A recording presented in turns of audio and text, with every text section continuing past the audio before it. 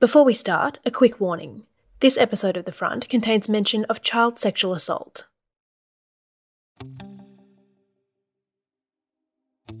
From The Australian, here's What's on the Front. I'm Claire Harvey. It's Thursday, November 16. The whole world is focused on a civilian catastrophe in the hospitals of Gaza as Israeli forces and Hamas battle for control. Israel says it's found evidence of Hamas terrorists using the hospitals to hide civilian hostages and military equipment.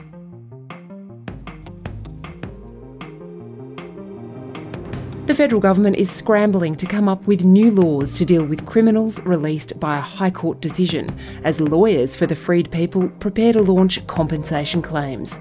It's all about how we treat stateless offenders, including murderers and rapists, with nowhere else to go. In today's episode, a huge test of Labor's refugee policy as the coalition senses panic.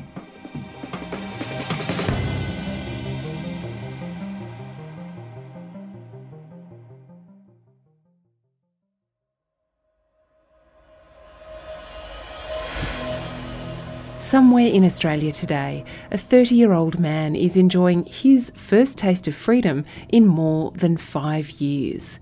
He's just got out of custody. He was there because he pleaded guilty to raping a 10-year-old boy.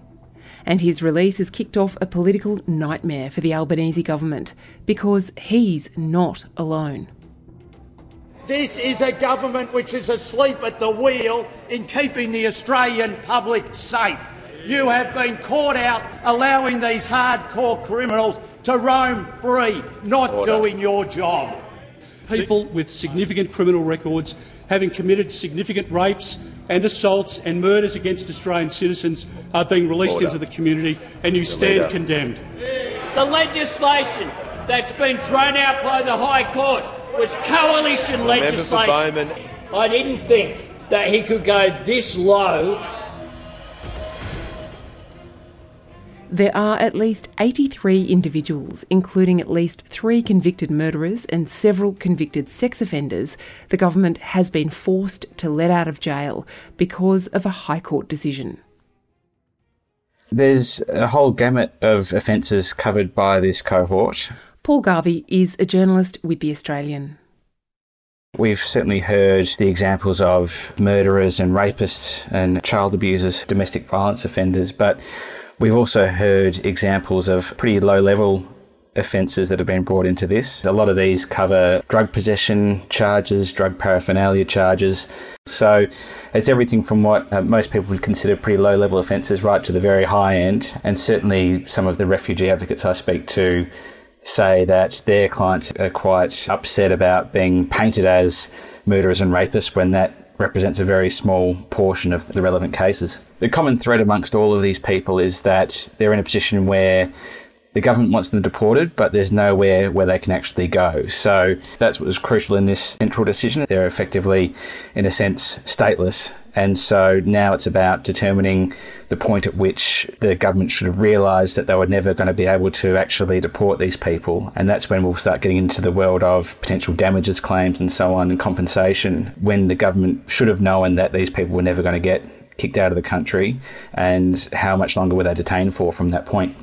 Who would be raising compensation claims and what are they alleging? So the compensation claims were in fact flagged initially by the Solicitor General in the hearing that led to this outcome. He said that damages claims would be inevitable and undefendable in the event that the High Court arrived at the decision that it did. So really all these individuals, it seems, will have some sort of case to be made. The actual quantum of damages is really unknown at this point. One lawyer I was talking to today told me there's going to be a whole body of case law that will stem from this decision now as these claims get heard one after the other. In some instances that's going to be a matter of days or weeks or months. In some it's going to be several years. If the government should have known very early on that they were never actually going to get these people out of the country, that's when you're going to start seeing some pretty hefty damages potentially flowing from this. The man whose case triggered this decision is known as NZYQ because the court has suppressed his identity. NZYQ came to Australia by boat, arriving at Christmas Island in 2012 when he was about 16 years old. He claimed refugee status and spent nearly a year in immigration detention. He was granted a bridging visa in September 2014 because he's a member of the ethnic Rohingya minority in Myanmar, formerly known as Burma. Rohingya people have been persecuted for generations and are effectively stateless. They aren't allowed to have citizenship status and don't get passports. In January 2015, he was staying in Sydney with another Rohingya refugee family. One day, when he was 19 years old, the man raped his friend's son, a 10-year-old boy, in a bedroom while the child's father was in the kitchen preparing lunch. The New South Wales District Court found the father heard voices coming from the room, including the man saying, "I'll give you money to do this." The father burst into the room and said, "What are you doing to this little boy? You are an adult. What are you doing?" He called the police, who arrested the man. Internal swabs from the child found the man's DNA. After he pleaded guilty, the man told the district court he had himself been raped by older boys and men when he was a child in Myanmar. He said he never told anyone about the attacks because he was ashamed and afraid of reprisals from the offenders and the police. He said when he had sex with a boy in Sydney, he didn't think it was a crime, and he claimed the boy had consented and that he'd seen the boy previously having sex with another man. The judge did not buy this story and found that the man knew it was illegal to have sex with a child, knew that the child was not consenting, and had lied to the court. A psychologist from the Department of Corrective Services assessed the offender as having a moderate to high risk of reoffending. The judge sentenced him to 5 years imprisonment, but with time served, he could be released on parole in 2018. The federal government cancelled his visa, and when his prison term for the rape expired, the government detained him under a policy that dated back to the Howard government.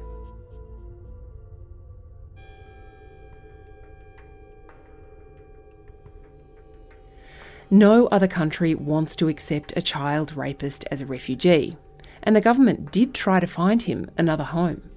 In May 2022, the Rohingya man wrote to the Department of Immigration and requested that he be deported to another country.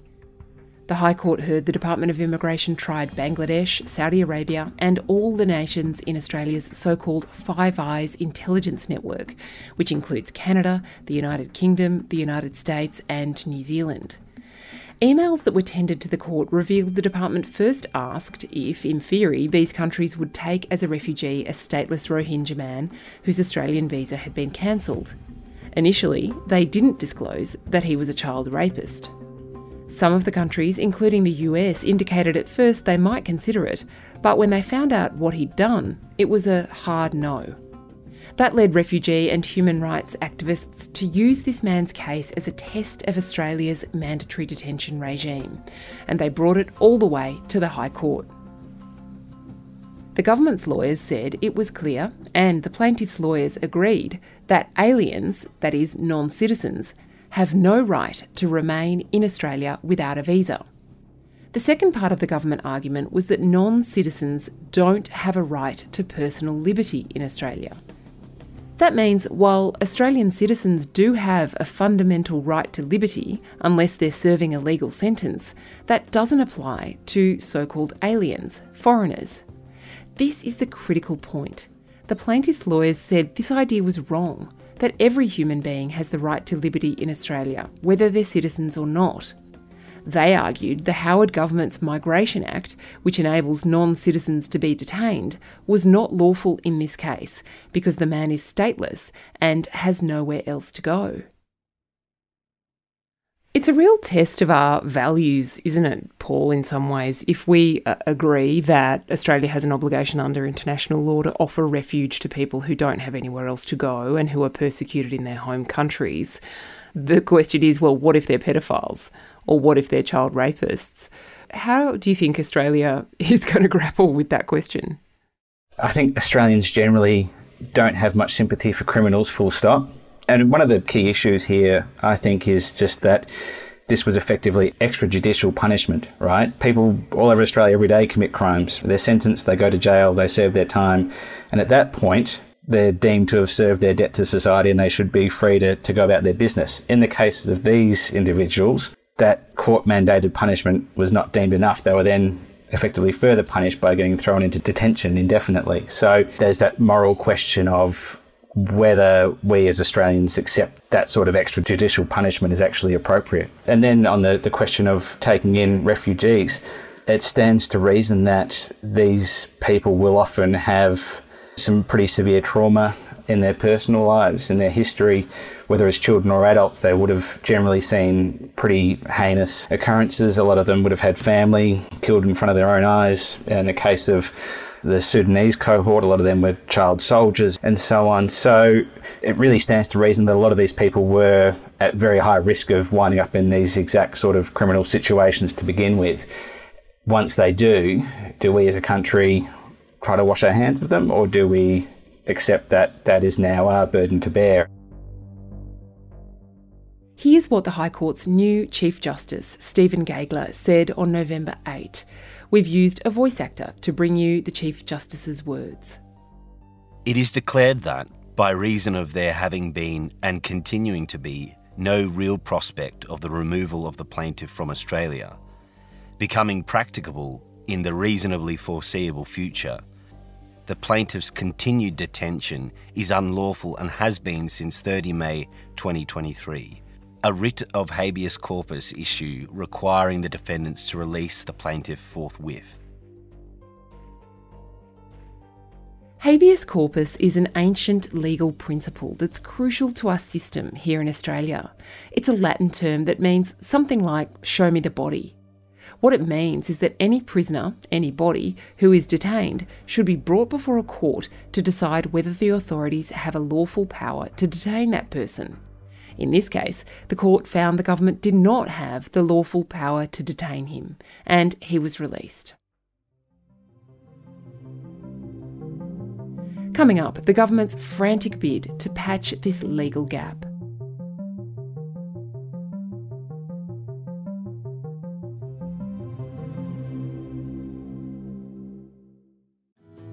My name is Manny Carudis, and I'm a former New South Wales policeman turned investigative reporter with a passion for missing persons cases.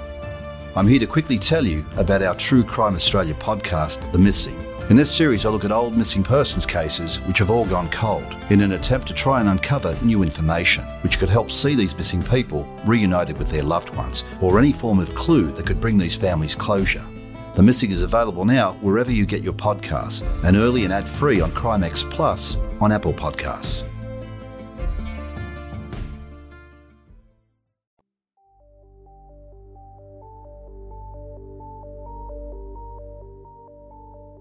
Immigration and refugee policy is a sore spot for Labor.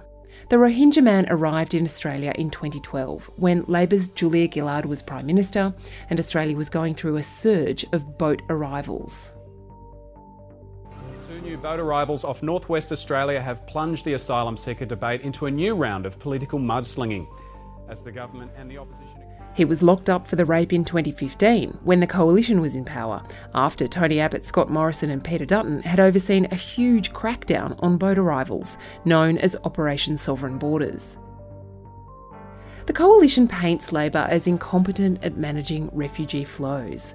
But Labor's under huge pressure from many of its own MPs and rank-and-file party members who believe Australia should be more generous to refugees. The issue basically got Tony Abbott elected in 2013 with a famous 3-word slogan. The most compassionate thing you can do is stop the boats.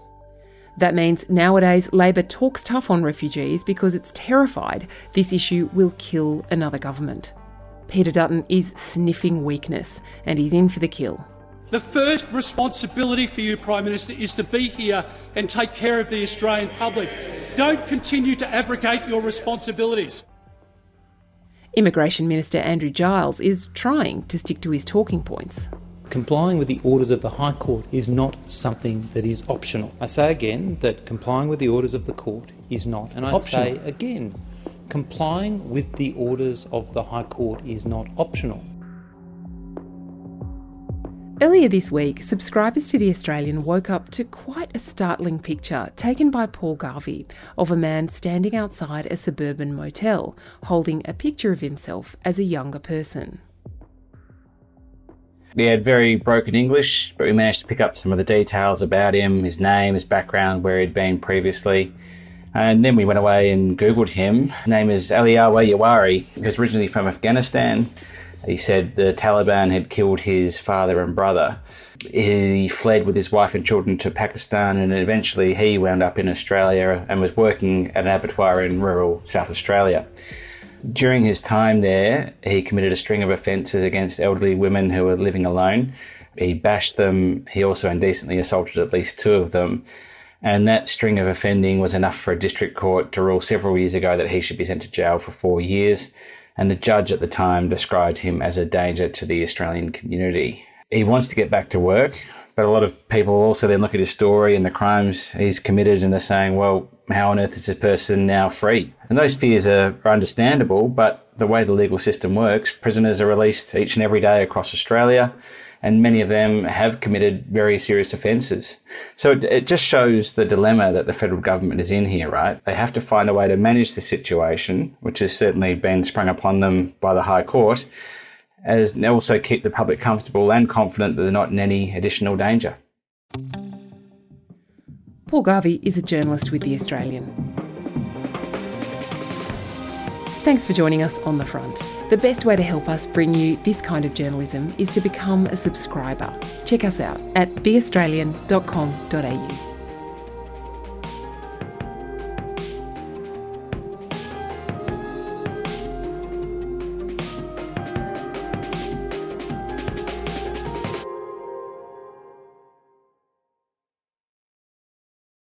A troubled young woman.